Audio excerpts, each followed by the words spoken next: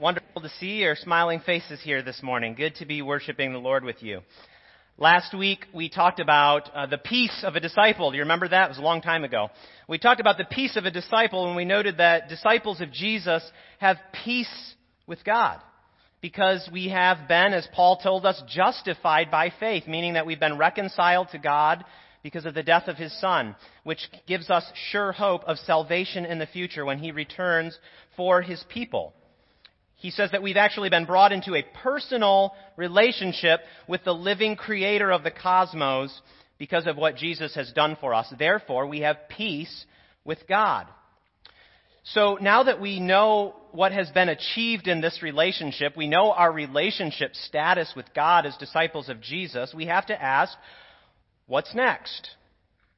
What does this new life, this new relationship look like for us, for disciples of Jesus? And Paul seems to be following this line of thought logically as he moves in to Romans 6.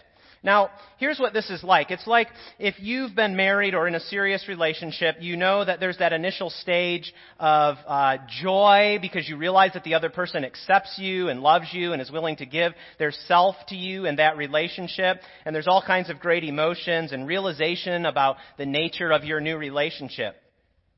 But at some point, you have to start thinking about what it will look like now to really settle into the relationship and what it will look like to walk forward hand in hand in that relationship. You have to have this relationship together. Because anytime we enter into a new relationship, our lives start to look different.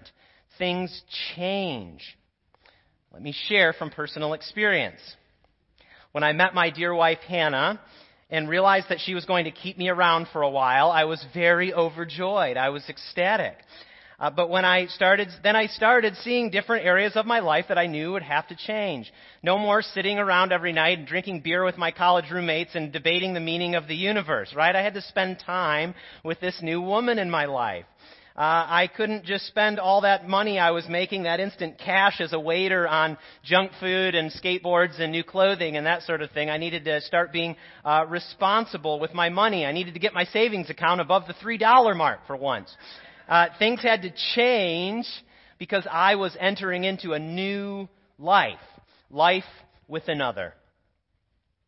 Now, if that's how it is with human relationships, how much more in the relationship between God and His creatures? How much more? Let's look at Romans chapter 6. Follow along in your bulletins, if you will, and work through a few of these initial verses.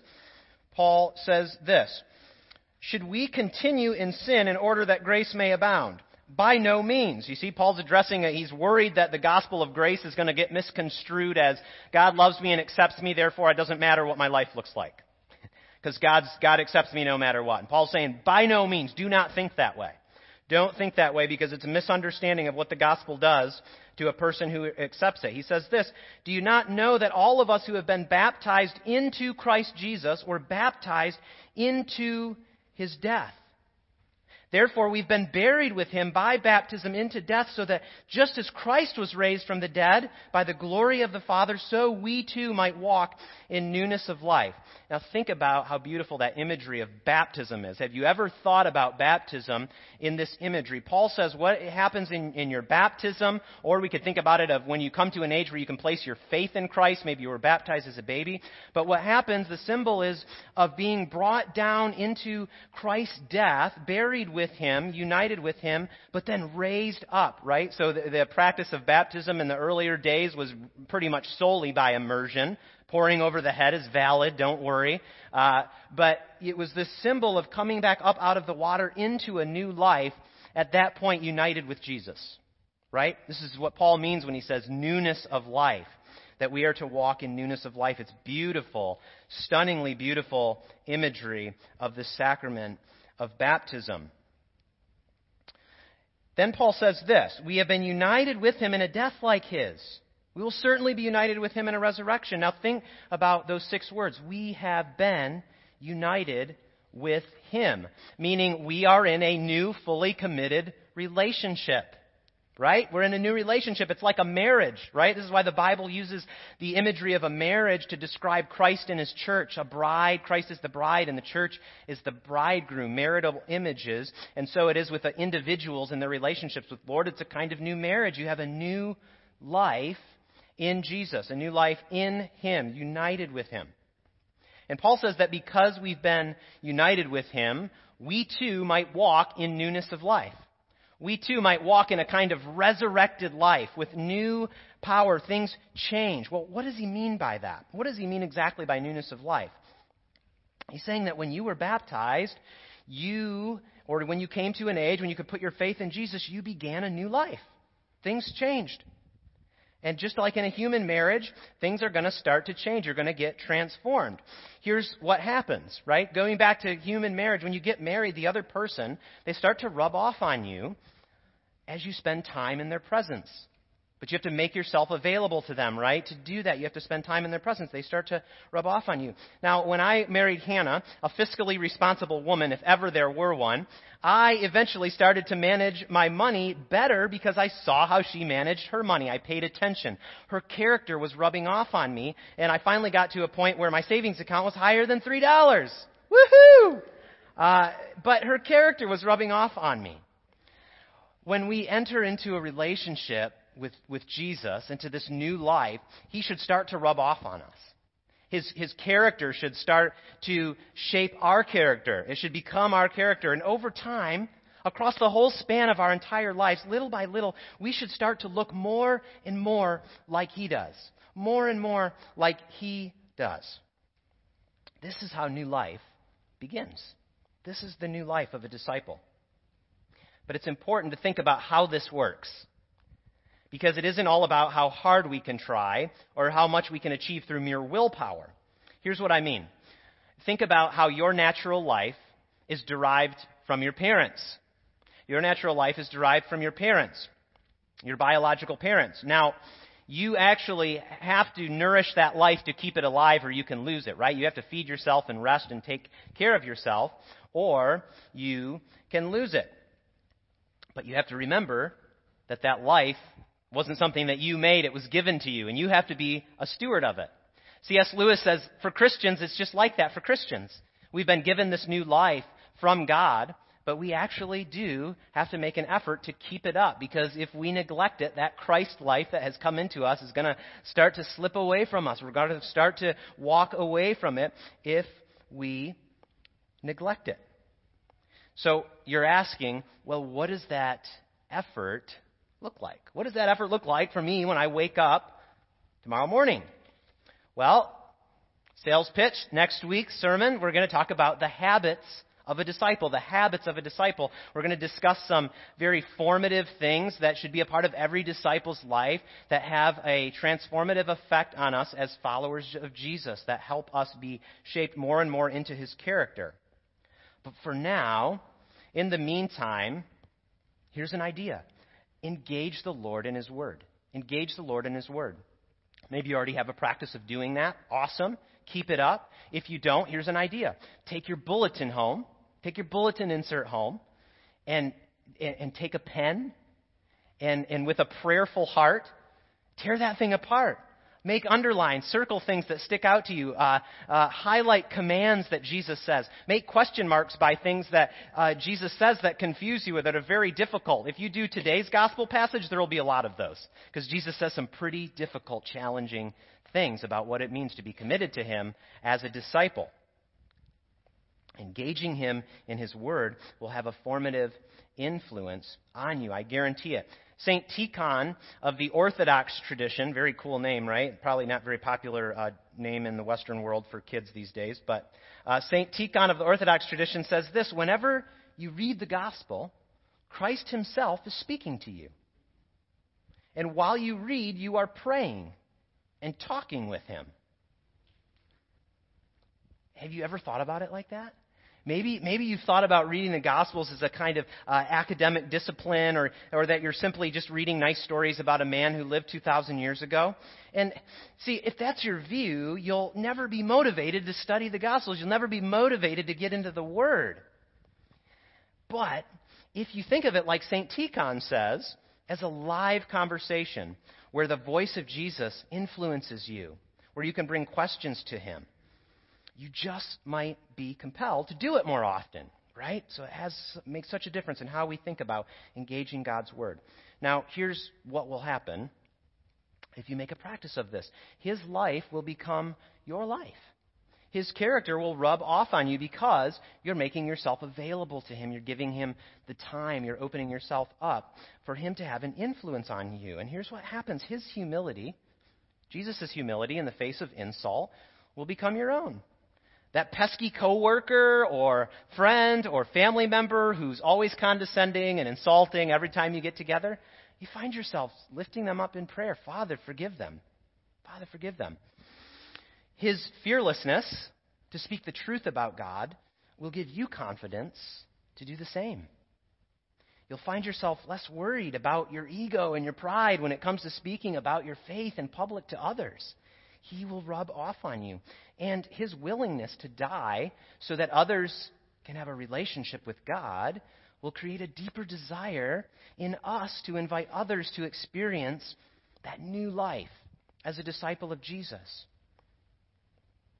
You see, the closer that you become to Jesus, the more you will experience his influence. And guess what? You can begin wherever you are. This isn't for only spiritual masters who have achieved some certain level. It's for anyone who wants to grow in their life with Christ. C.S. Lewis describes the whole thing like this. Good things as well as bad, are caught by a kind of infection. If you want to get warm, you must stand near the fire. If you want to be wet, you must get into the water. If you want joy, power, peace, eternal life, you must get close to or even into the thing that has them. That's what Paul says happens in baptism, is that we get into the one who has those things. Paul tells us today, in this passage a little bit further down, he says, consider yourselves dead to sin. That is, consider yourselves dead to that old way of life where you were stuck in those old desires, where you were not paying attention to God. Consider yourselves dead to that. That's what happened when you went into those waters. That died away. And consider yourselves alive to God in Christ Jesus. Alive to God in Christ Jesus. So here's a question for us to wrestle with today. Have I been considering myself completely dead to the old life and totally alive to the new life in Jesus Christ? That word consider that Paul uses, it means to take into account, to look upon, to let one's mind dwell upon, to believe.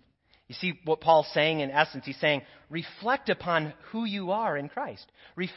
Consider your relationship with God, because you have peace with God if you're a disciple of Jesus. Consider that. Because if you know who you are to him, you will take hold of the new life that he offers you. You will find it exciting and joyful if you recognize who you are in him. James tells us in his epistle, draw near to God, and he will draw near to you. Draw near to God, and he will draw near to you. That is a comforting promise that should reshape the way that we think about our relationship with God, about our prayer life. It should reshape the way that we think about who we are as a child of God. It's a promise that when we draw near to him, he will respond. He will draw near to us. What if we started every day with those words on our lips and in our hearts? Draw near to God, and he will draw near to you. They remind us that there's a mutuality, that there's a cooperation in our relationship with the Lord Jesus. Just like a marriage, there's cooperative effort in our relationship with the Lord. And you can be sure that anyone who's willing to make that effort will always find a Jesus with his arms wide open. Guaranteed. You will always find Jesus with his arms wide open. Do you know why? Because he's the one actually drawing you to himself. You know when those thoughts pop in your head on a busy morning, you should stop and pray. You should find some strength maybe for today by reflecting on the scriptures. You know when you hear those voices? That's his voice drawing you in. He died so that you could have a new life. Do you think he's going to stop there? No. No. He's going to keep pursuing every one of us. He always is pursuing every one of us. Now, here's the thing about all this. The new life of a disciple is not fundamentally about your moral life. It's not fundamentally about how many hours a week you can spend reading the Bible or praying. No. This new life is fundamentally about growing in intimacy with God. That is fundamentally what it is about. Those other things are will result from intimacy with God. The book of Exodus tells us this crazy thing. It says this in Exodus chapter 33. The Lord used to speak with Moses face to face as with a friend. As with a friend. That was a unique relationship back then that only Moses had, that level of intimacy. But guess what? Because Jesus has died and ushered us into an intimate relationship with the Father, we all get to enjoy that friendship with God. That's amazing. We all get to walk in newness of life. Let us pray. Father in heaven, we acknowledge your presence here with us today. We give thanks to you for pursuing us, even in times of dryness in our lives, in times of just forgetting about who we are in you and making a commitment to keep up our end of the relationship. We thank you that you never let us go. We ask, Lord, that you'd speak to each of us today, that you would just break down any walls that we have, Lord, in our hearts, and that we'd be able to hear your voice, what you're saying to us as individuals as we move forward into this new life, which is always a new life for us. Lord, we ask that this week that you would bring about transformation in each of us. Show us the areas of our life where you want to be deeper involved with us, where you want more intimacy with us. Lord, open us up to that. And as we proceed forward to come around your table and gather in this intimate moment with you where you commune yourself to us, Lord, open us up, make us vulnerable to receive that and to be to receive not just solace but strength to be people who walk in the newness of life as your disciples. It is in Jesus' name we pray. Amen.